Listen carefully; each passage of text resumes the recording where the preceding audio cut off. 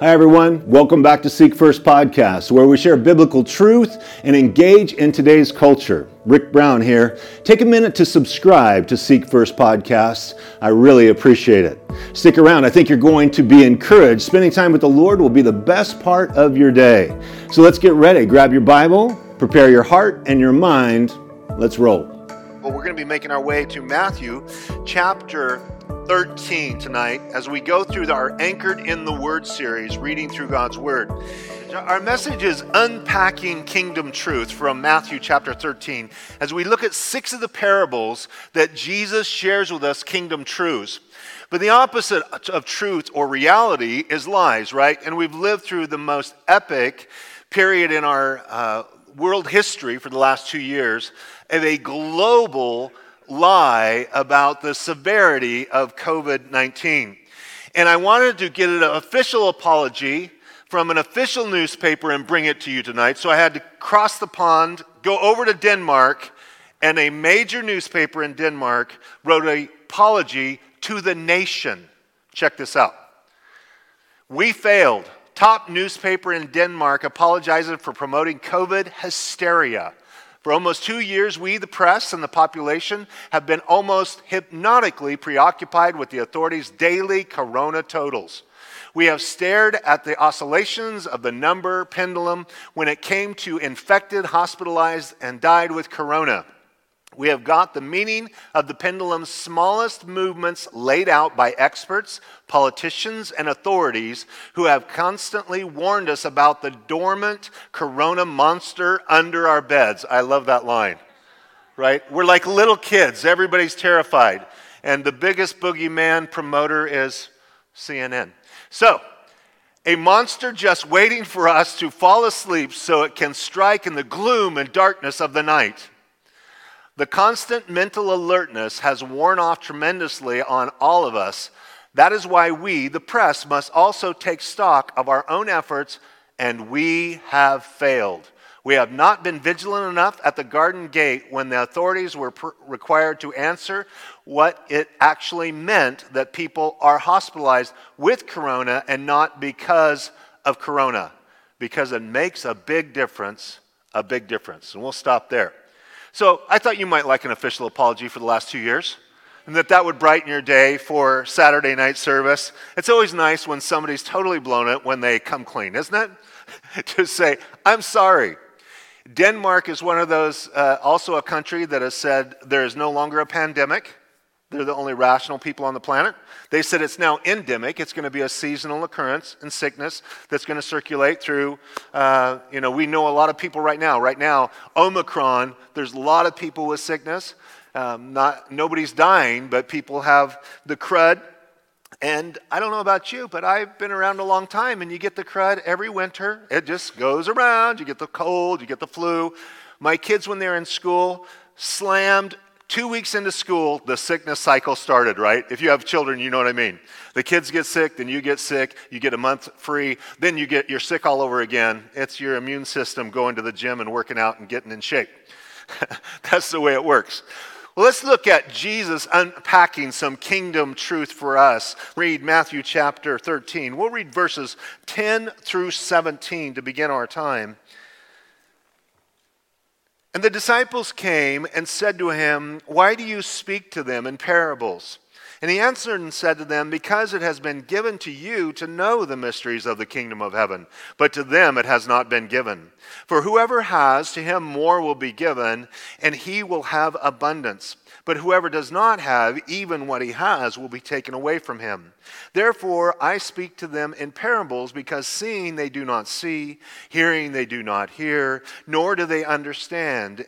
And in them the prophet of Isaiah is fulfilled, which says, Hearing you will hear and shall not understand. Seeing you will see and not perceive. For the hearts of this people have grown dull. Their ears are hard of hearing, and their eyes they have closed. Lest they should see with their eyes and hear with their ears. Lest they should understand with their hearts and turn, so that I should heal them. But blessed are your eyes, for they see, and your ears, for they hear. For assuredly I say to you that many prophets and righteous men desired to see what you see and did not see it, and to hear what you hear and did not hear it. Father, we ask that your Spirit would open our hearts, open our minds, and that you would strengthen us as we delve into your word, that you would nourish us from your truth, Lord Jesus. May we have supernatural, Spirit-inspired comprehension by your grace. In Jesus' name, amen. As we look at this, the first thing Jesus wants to talk about is kingdom comprehension. If he's going to unpack kingdom truth, truth is reality. But have you discovered, especially I think it's because it's so in our face, have you discovered how many people that you're around that do not want to see the truth of what's been going on? How is it that so many Christians that actually will have their eyes open, attuned to truth, doing the research on our own? We live in this incredible age where at the click of a button we can find out all of this data. We can get a hold of really good people unless they've canceled them. And we can discover truth. You see, once you become a Christian and you discover the author of truth, Jesus said, I am the way, the truth, and the life. We are connected to the ultimate reality. He gives us this truth meter, if you will, that we're like, hey, there's something up with that. That doesn't seem right. And we dig into it. You know, this is so important, first of all, in spiritual things, but how much more in just our culture, in our society, and in our nation? Because people are lying to us, and we have to sort through all of those lies and get to the truth of the matter. This will go down, I am convinced, and in 10 years from now, I mean, the investigations are still going to be going on, as the greatest medical lie and hoax of all of history, when the real facts come out. Because they've inflated all the numbers, lied about all of this stuff, people dying with corona, but not because of corona, and how it's jacked up all these numbers to terrify people. And there's never been a time in recorded history where healthy people get tested for anything, right? It's just, it makes no sense. And so they're, running up all of these numbers. So we want to get to the truth, and we've been digging at the truth, and we've been that squeaky wheel that hasn't got much grease from people that are annoyed with us. And yet we want to be pursuers of truth. And Jesus tells us some important things about spiritual truth. He says, when you're a believer in me, as he's talking to his disciples come and say, hey, why are you speaking to everybody in parables? A parable is a story. It literally means to cast alongside a story along a truth to bring either revelation or to conceal a matter. If somebody doesn't want anything to do with the truth, they don't like the story, they walk away from it, scratching their head saying, I don't get it. But those who lean in to want to discover the truth, tap into that truth. And Jesus says it this way to them. He says, because, in verse 11, it has been given to you to know the mysteries of the kingdom of heaven. Do you know that you have the gift of the Holy Spirit living inside of you, and to you it has been given to know the mysteries of the kingdom of God? How you can get right through the cleansing blood of Jesus Christ's sacrifice and have an intimate relationship with God and be filled with the Holy Spirit and be the temple of the Holy Spirit, and the Holy Spirit becomes your teacher and the one that illuminates and leads you into all truth and brings all things to your remembrance. We have this incredible gift, Jesus says, that to us it has been given. But to them, these are unbelievers, to those who are rejecting Jesus' ministry, the Pharisees and the Sadducees were coming to all the same meetings that the believers were coming to, yet with an absolutely different 180 result. They heard the stories and it turned them off. They walked away from it because he says this in verse 12, for whoever has, to him more will be given, and he will have abundance, but whoever does not have, even what he has will be taken away from him. The more you have and the more you press in, the more you gather of God's truth and intimacy and relationship with God. That there's an ever-increasing understanding of the mysteries of the kingdom of God in your relationship with Jesus Christ and your intimacy with him. It's just like any relationship. You can press in with a sense of new discovery into any relationship. Marriage is that way. I've been married for 35 years. If by God's grace we make it to May 17th, it'll be 36 years. And there has to be that constant sense of discovery of one another. You can press in relationships, or you can be married for a year and go, oh, I got that girl figured out, whatever, and just go on autopilot. And there's no longer a sense of increasing in awareness. mental, emotional, physical, any of those things. Because all relationships take effort. So you're either leaning into truth, God's truth. You're leaning into your relationship with Jesus. You're leaning into truth even in your environment around you because you're now very perceptive about truth. And you're increasing that truth and gathering it. But those who have rejected it in the first place, what the little they have, they're going to lose in their relationship with God. And they're really susceptible to being duped and lied to, because when you reject the ultimate truth, you'll believe every other lie that comes down the pipe. William Barclay says this, fascinating.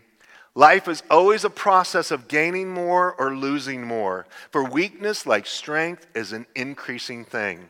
Have you discovered if you're exercising, you're out walking, or you're going to the gym, you're increasing strength, you're increasing stamina?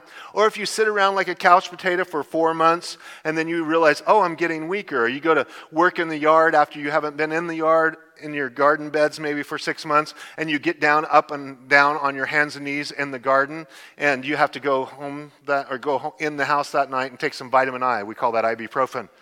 Because you're so sore. You're not used to doing anything. Just like your body, if your muscles, if you don't use them, you lose them. You're either atrophying physically, emotionally, mentally, intellectually, or you're increasing. It's either, there's no middle ground. You're either moving forward or you're drawing back. You're moving forward or you're drawing back.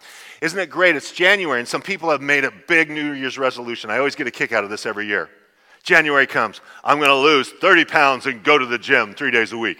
Right? And you went and got the membership. You got the membership key right there. Your barcode, it's on your keychain. You've went twice. Next January, you will have went twice. Because the first time you go, you work out so hard, you're so sore, then it takes a month to recover. Right?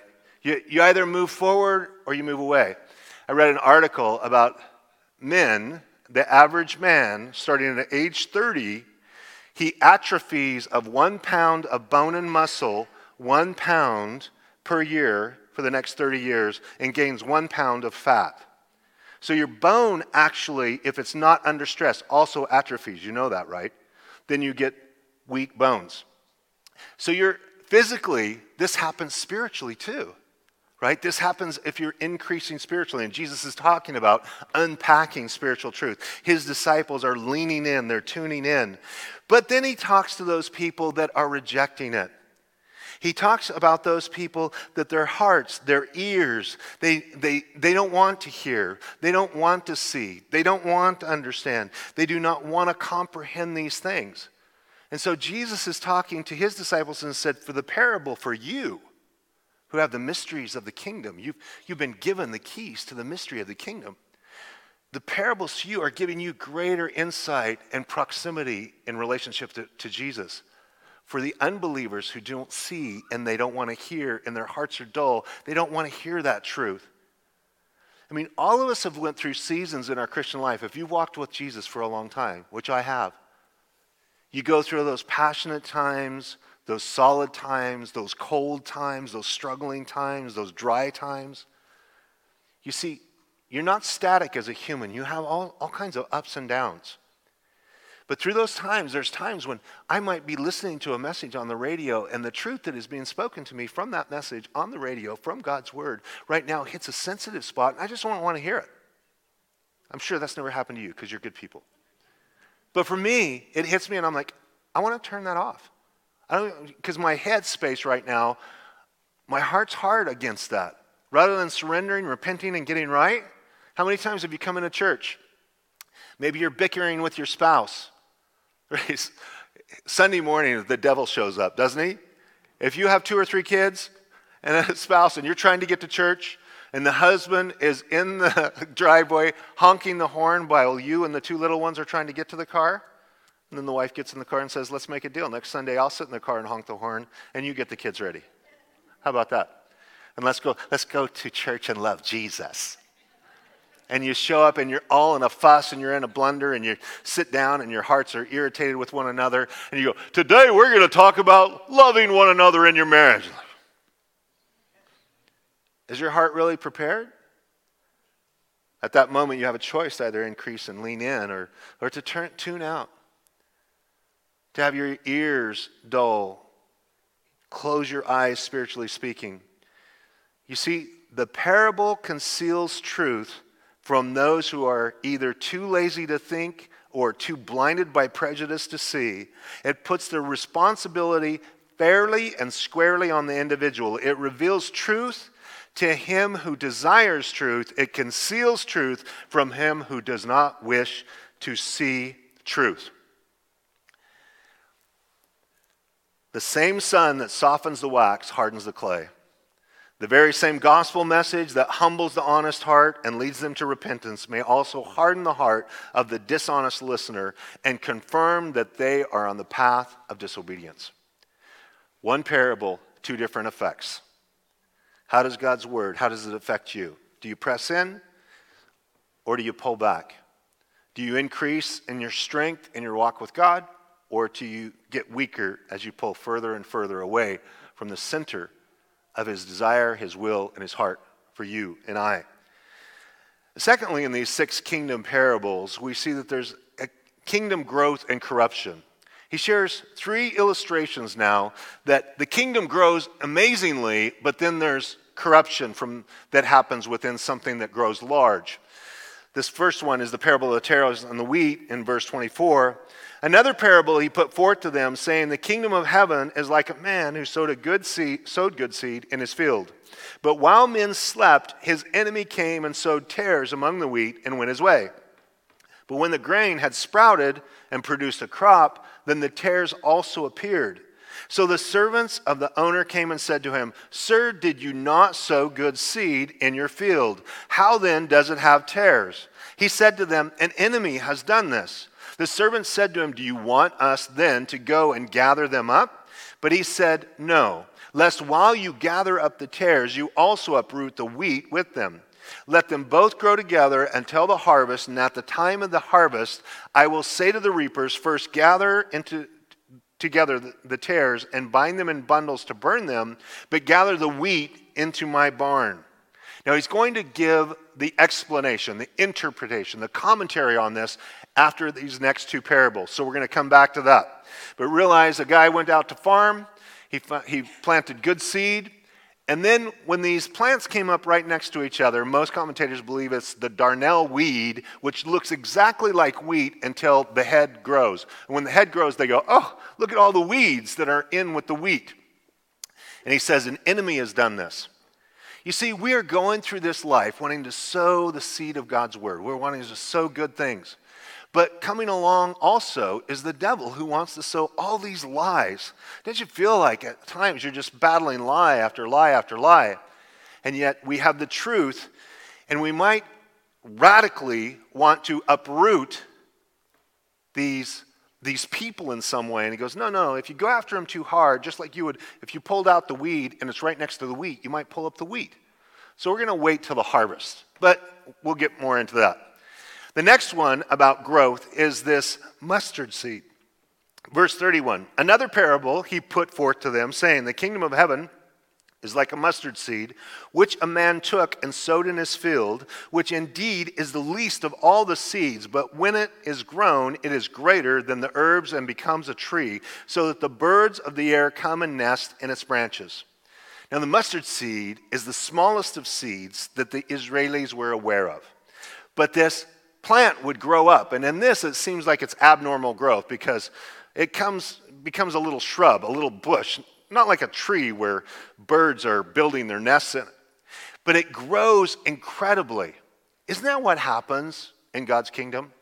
If you've ever been a part of church planting, which I have, I've planted a couple of churches, served in a number of other churches, but you have just this mustard seed of faith. You come and start telling people about Jesus' love. When we went to the town of Idaho Falls in 1993, there was just 4 of us, my wife and 2 kids, and we just started sharing about Jesus' love. And that first Sunday, we had about 60 people. The next one, we had about 100 people, and we spent half of my life there, 25 years, serving the Lord. And on the Sunday when we left, there was about 3,300 people at the services to say au revoir, farewell. And you start with just this handful of people, small seeds, but God grows it. And most basic interpretations of this parable, the mustard seed, and the leaven in the meal, people go, oh, look how wonderful. God's kingdom's going to go really big, and then it's a refuge for the birds. Well, we find out in the parables that the birds are usually connected to the devil. They're actually corrupt. So if something grows really big, when things grow really big, there becomes this lack of awareness of what's really going on. And so you have to be more diligent to lean in. Now that's true in the kingdom of God's perspective. It's also true in government. We see in government, we even have a name for it in Washington, D.C. We call it the swamp, right? It's so big, it's become so corrupt that there's all this talk about draining the swamp, but the swamp monster is so big, it just chews people up and spits them out. Doesn't matter who you are. The FBI is showing up. They're weaponizing things. And the scary thing that we see, whether it's in the kingdom of God, in the church, but we also can see it in culture and society. Therefore, there has to be a radical desire to pursue truth and to root out the corruption that grows when things get big. You have to be fearless in this situation. Most people look at it, this is the traditional view of the parable of the mustard seed that grows into a plant and the birds are taking refuge there in it. This is by Adam Clark, an old school commentator. Both these parables are prophetic and were intended to show principally how from very small beginnings the gospel of Christ should pervade all the nations of the world and fill them with righteousness and true holiness. It is true the gospel and the church has went around the world and has impacted culture around the world.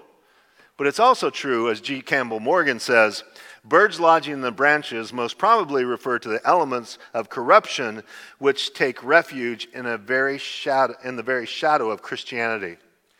You know, when things explode, if you're a church of 100 people, you know everything and everybody, right? You know the parents' names, you know the kids' names. For heaven's sake, you even know their dog's name. You know everybody. And when you know everybody and there's a familiarity, there's also greater accountability. But when things get bigger, as the church here in 8 months grew by 400%, and then on Sunday mornings we were dealing with very, very strange people.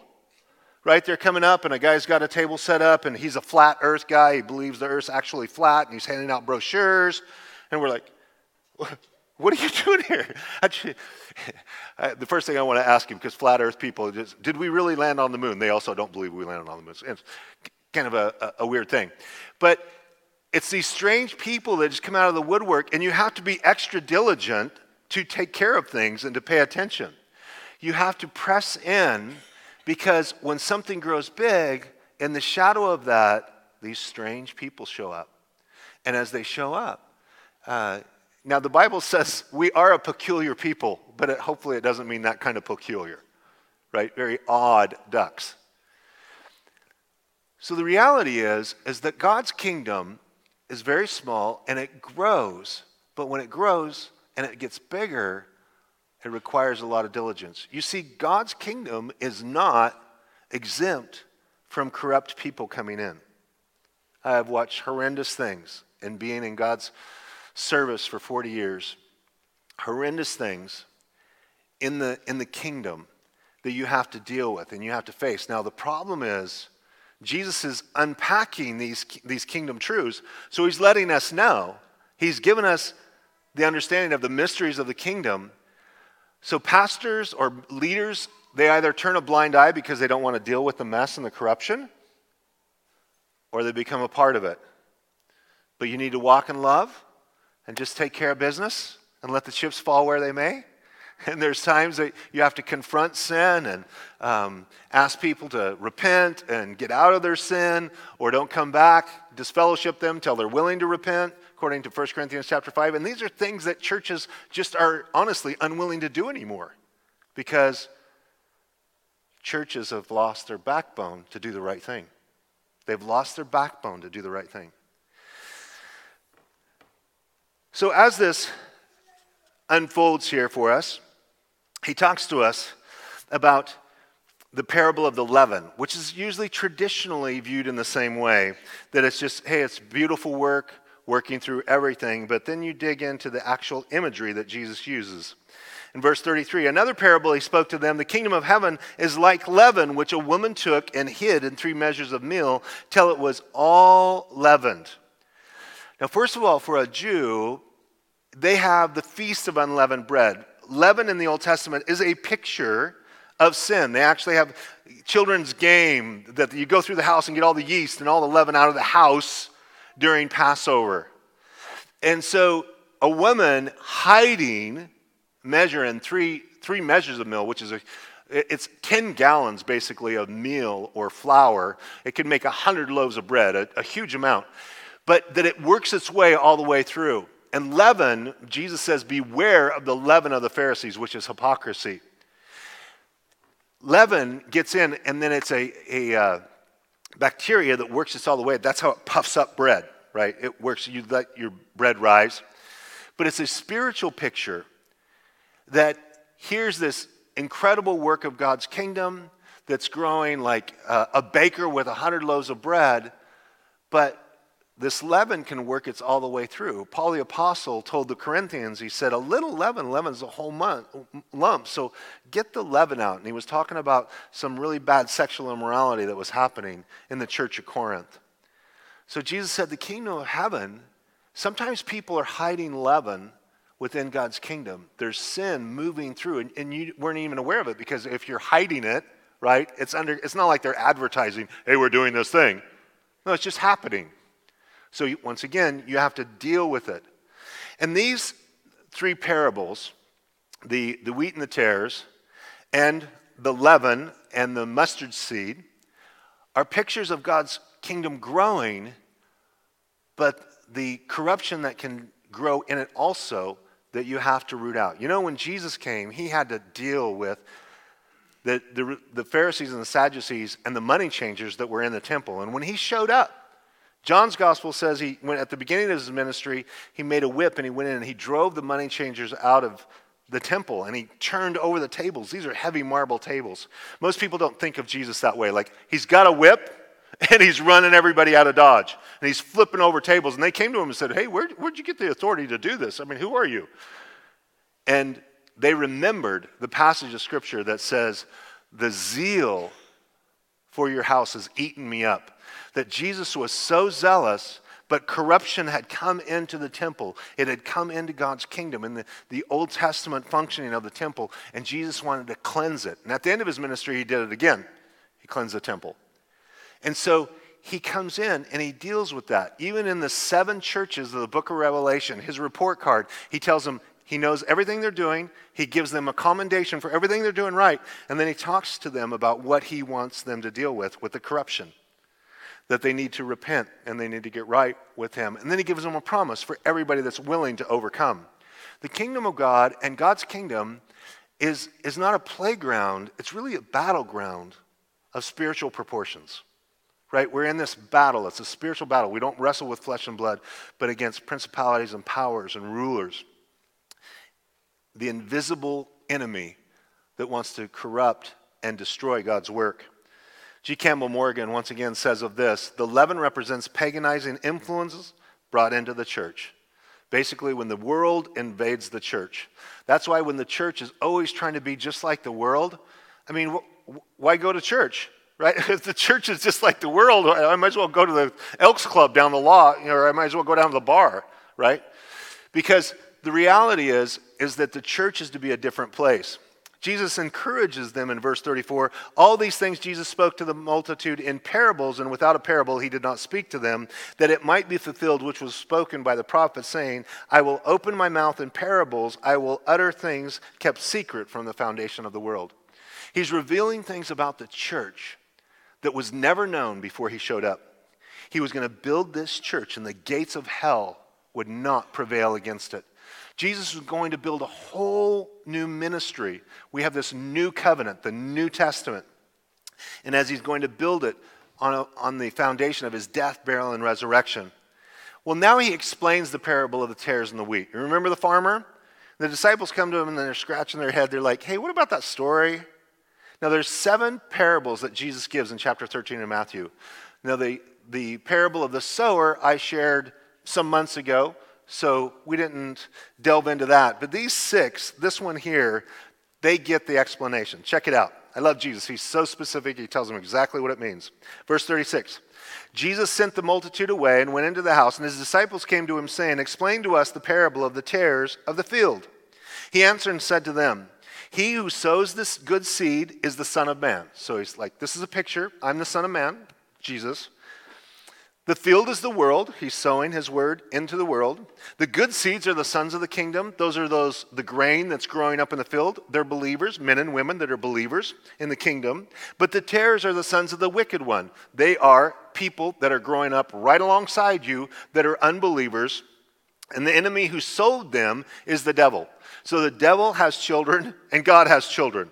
The scriptures declare this in 1 John. John likes to talk a lot about this, about the children of God and the children of the devil.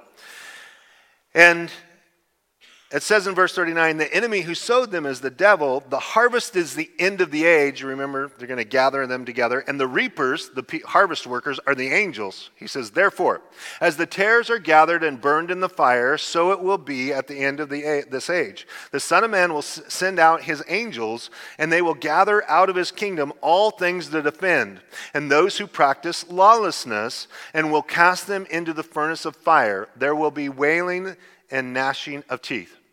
Now, Jesus says at the end of the age, there's going to be judgment. He's going to separate believers and unbelievers. The believers are going to be cast. He describes the lawless people. Isn't it interesting that in our postmodern move towards socialism and communism, that the far left is using the riots, the burning of cities, and it's turning into, the terminology today is anarcho-terrorism. Meaning that the prosecutors are stopping prosecuting crime and letting all of the prisoners go free, and that if citizens speak up against them, the citizens are the ones that are bad people. So it's like the Waukesha thing. The guy just gets out, no cash and bail, and he drives his vehicle through a crowd of people, kills a couple of small children and some grandmothers. And it's this terrorism on good citizens. What it is it's lawlessness, right? There's a lawlessness that is sweeping our country, and George Soros is backing all of these prosecuting attorneys so that all the big cities that are blue cities that are ran by Democratic leadership, their murder rates are off the chart. It's unsafe to go to these cities. I mean, it's terrifying. The smash and the grab, and these prosecutors, the guy that they just got elected in New York, he's talking about the kind of softness on crime he's going to have. A prosecuting attorney up in Washington, the state of Washington, told his police officers to get used to adolescents packing guns and not being charged. The prosecutors are changing this narrative. You know what we really need is just a group hug to let all the bad people loose. And you good citizens, you just get over yourself. Woe to a people when you call good evil and evil good. Law and order. Kim Fox, the left-wing nut in Chicago, said we are moving from an era of law and order to peace and safety. When somebody's broken into your house and they're attacking your children, they're going to send a social worker. That's exactly what you need, right? A social worker with a notepad. Tell me about your childhood. I want Bubba that's been on the force for 20 years and he's 6'5" and he's coming in there going to take care of business, right? But the lawlessness, how does the devil sow people so that they become lawless? You see, on one hand, we live in a physical world, but there's also spiritual stuff going on, right? Have you ever wondered how in the world people that believe these left-wing policies, do they have no logic? Are they not that naive or that deceived? Which is it? Is it both? I don't know. Are they that gullible? Because you see, their premise usually is people are people are good, so they just need another chance. Well, we know through 6,000 years of biblical history, are people generally good? No, they need to be restrained. Sin needs to be restrained. And it's actually the law that is a schoolmaster to bring us to Christ. I got in trouble with the law over and over and over throughout my life, and it was one of the key factors of constantly breaking the law that I realized I was a guilty sinner that needed forgiveness from God. The law is a schoolmaster that leads us to the foot of the cross, because now I know I need forgiveness. Now, this is lost on people. It's unbelievable. Well, as he gives this description, he says that those who practice lawlessness will be cast into the furnace of fire. There will be wailing and gnashing of teeth. Obviously, he's talking about hell. People, once again, are afraid to talk about hell today. You know that Jesus talked about hell more than he did heaven?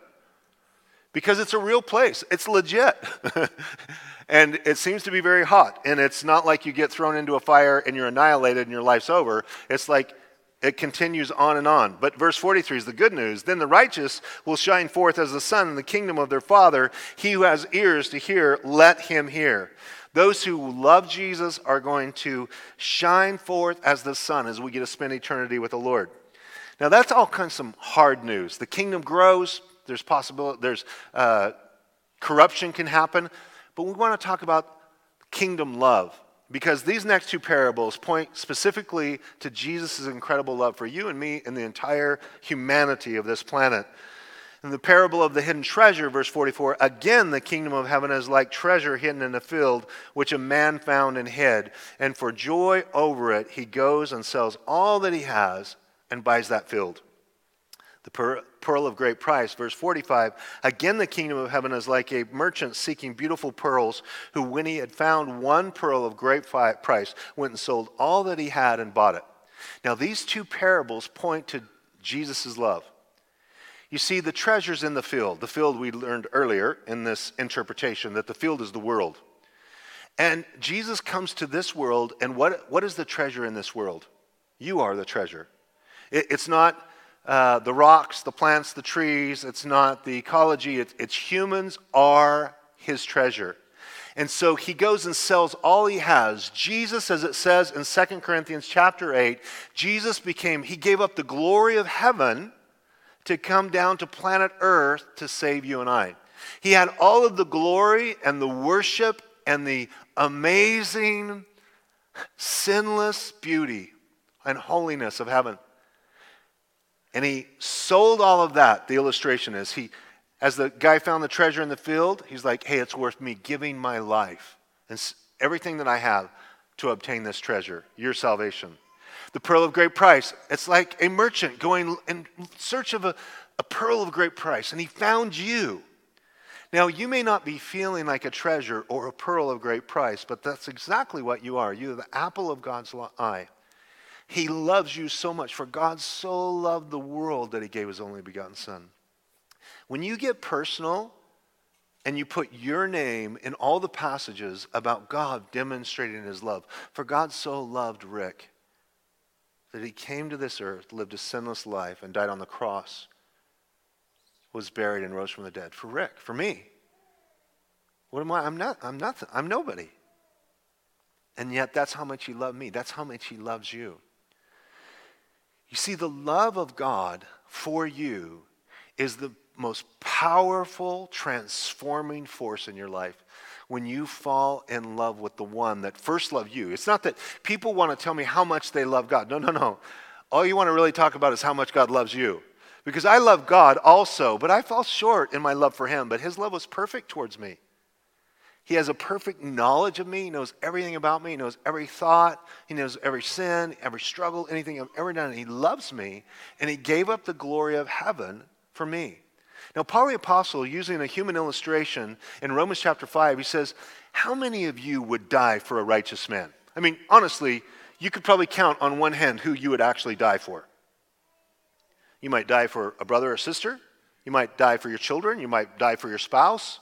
You might die for your parents. I mean, there's a handful of people that you say, honestly, I would give my life for them right now.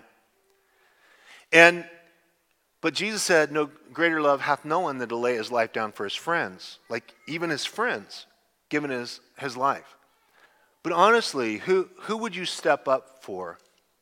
Because what you think in your mind is probably not reality. When push comes to shove, none of us know in that moment what we would actually do. Because adrenaline comes for flight or fight, but a lot of people just freeze. Right? You just freeze.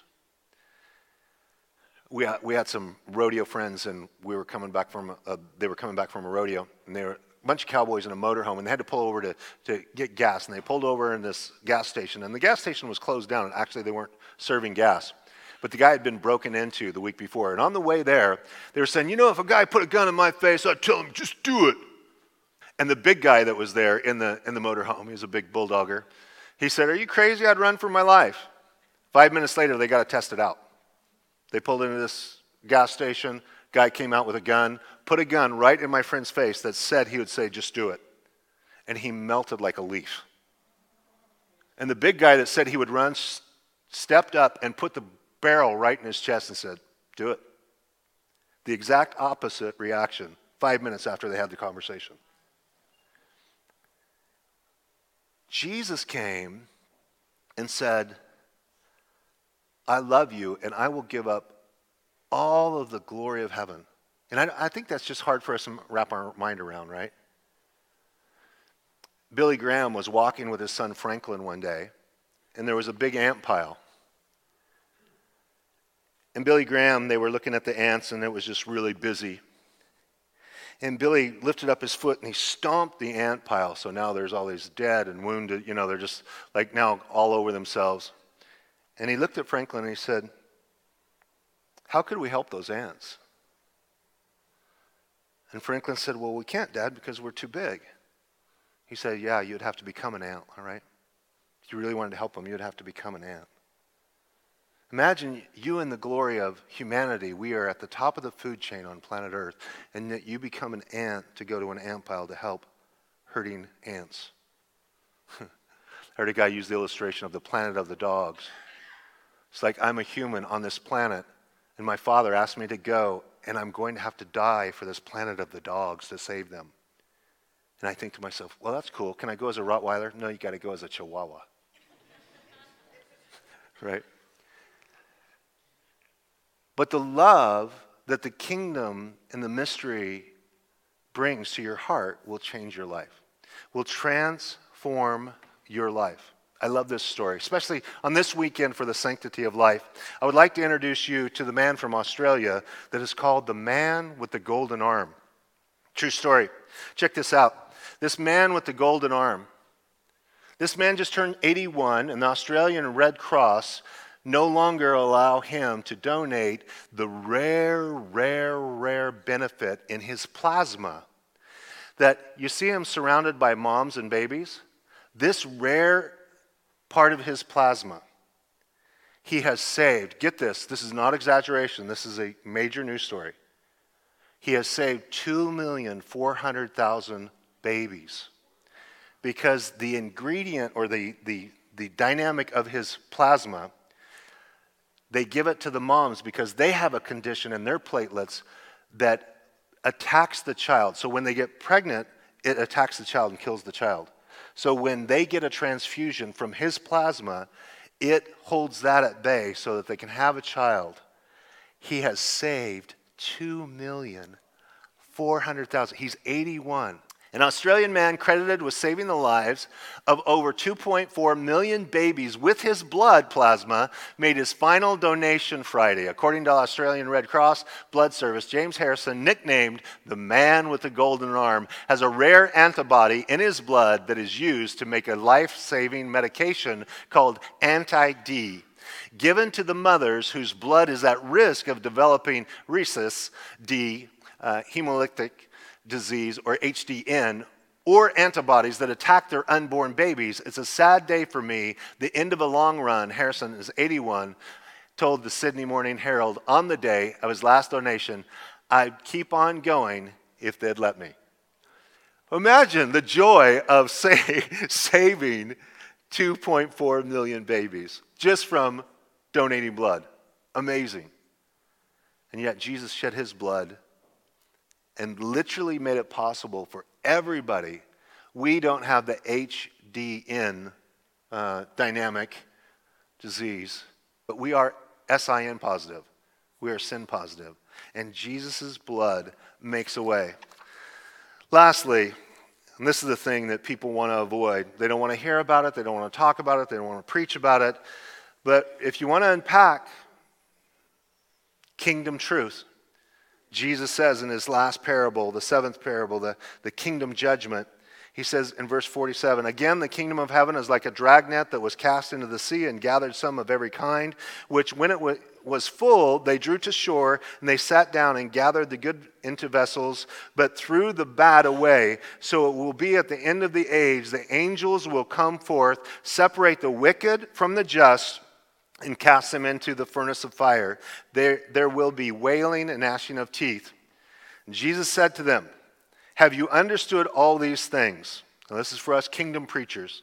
You get to share these messages of the kingdom. You have been given the mysteries of the kingdom. You know these things. Jesus, imagine all this heavy truth of these parables dumped on the disciples. And he said, hey, you got it all? You figured it out? You downloaded it? And they said, yes, Lord. I'm not sure if they were totally honest here, if they totally absorbed it.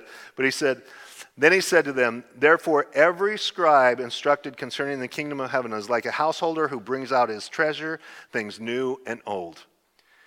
You see, the kingdom judgment is at the end of the age, people are going to be separated, the just and the unjust. And the only way to get just or right with God is through faith in his son, Jesus Christ, when you're declared righteous. There's no way to be good enough. There's no way to do enough works because it's not merit-based, it's grace-based. And people get this, they put the cart before the horse. I do good works to get to God. Well, you can never get to God through good works. But once you come to God by grace through faith and you're saved, then good works will follow your life. You don't even know you're doing good works once you get saved. God just begins working in your life and you're doing good things. And people say, what good works have you done lately? And I would think, I don't know. I've just been loving Jesus. But then I look over my shoulder and I've been teaching this Sunday school class and I'm helping this guy and sharing Christ with my coworker. And your life becomes one. I'm not trying to earn God's favor. I'm so filled with gratitude that God has saved me that I just want to love him and serve him. And as you do that and you embrace the kingdom principles of his truth, you just begin to live out. And you're not afraid of the judgment. The picture of a big net, a fisherman's net, taking all these fish and them getting sorted. Those who are people who are going to go to heaven and those who are not going to go to heaven. And yet he says, if we're a good scribe or a good teacher, that's what a scribe was. He was a teacher of the law. He was a teacher of the word, like Ezra in the Old Testament. And so we can bring forth, my job is to know the old truths of God, the Old Testament, and the new truths of God, the New Testament, and mix those in the experiences of my life. And the word becomes flesh and being implemented into my life. And to deliver that to people like it's treasure. It's not like we're just getting together to tell some old dusty stories. No, it's treasure that changes people's lives. To experience forgiveness when you're trapped in guilt and shame is the most revolutionary thing ever. It's free. That truth sets you free. To know I'm going to heaven when I die, to be absent from the bodies, to be present with the Lord. To know I'm not under condemnation, to know that God has a future and a hope, that God has a plan for me, that God is filling my life with the fruit of his spirit of love, joy, peace, patience, kindness, goodness, gentleness, faithfulness, self-control. To have these things going on inside of me is supernatural that you can deliver to other people. That's why a good teacher, a good scribe is bringing out the things that are of the old and things of the new. There are a lot of people that they're very selective. They only know the verses that they have on a plaque on their wall at home. Or they don't read the Old Testament, or they don't, hey, all of it's for us. I love what Charles Spurgeon, the famous preacher, said. He is not weary of the old, a good teacher. He's not weary of the old, and he's not afraid of the new. And for those during this New Testament time, that was a crazy thing. They were going to write the 27 books of the New Testament through Paul the Apostle and John and Matthew and all these different guys. As you're enjoying the mysteries of the kingdom and God has given them to you, I could ask you like Jesus did at the end of this. Do you understand all the things that we've just talked about? You go, yes, just like the disciples, because you're absolutely confident, right? You got it nailed. He goes, great. Now go share those happy truths with needy people in your life. Let's pray. Father, thank you for your grace and your love. Thank you for the hope that you filled us with. Thank you that you never give up on us, Lord, through the ups and the downs, the ins and the outs, and the weariness of life, Lord. Thank you for your faithfulness. We pray that you would strengthen us now, Lord, as you have given us. You said, those who have, there will be an increase. We will have more. So reveal more of yourself. Reveal more of your truth, Lord, as we strengthen our spiritual muscles to use what we've learned for your glory. Lord, I just pray for those who are here and whatever's going on in their life right now. Maybe it has nothing to do with these things we've talked about. They're just brokenhearted and they made their way here tonight because there's such a heaviness and they were really looking for your love and your hope and your peace. I pray that you would meet them right now, Lord, in their heart and their life. Lord, that you would wrap your arms around them even as they leave this place tonight, and you would be whispering in your ear how you gave up all the glory of heaven to come and lay your life down because you loved them so much. And in your love, in your resurrected power, Jesus, you are here tonight to touch their hearts and comfort their hearts in your grace.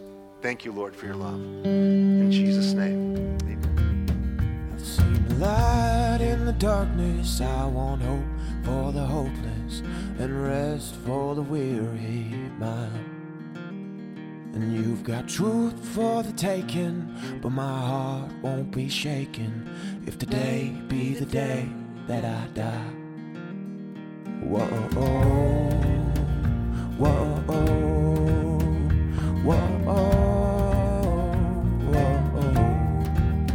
And I won't worry about tomorrow or fear in times of trouble.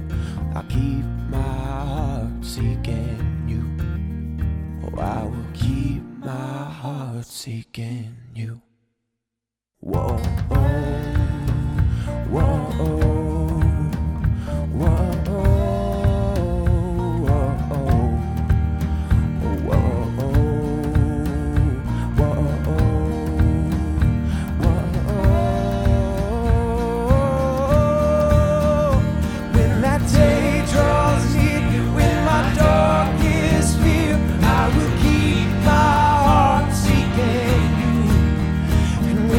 Kingdom comes and your will is done. I will keep my heart seeking you.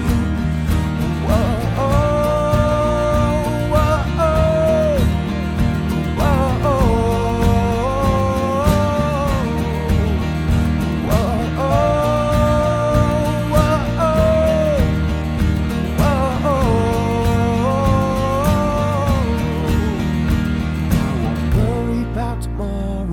whoa, fear in times of trouble. I'll keep my heart seeking you. I will keep my heart seeking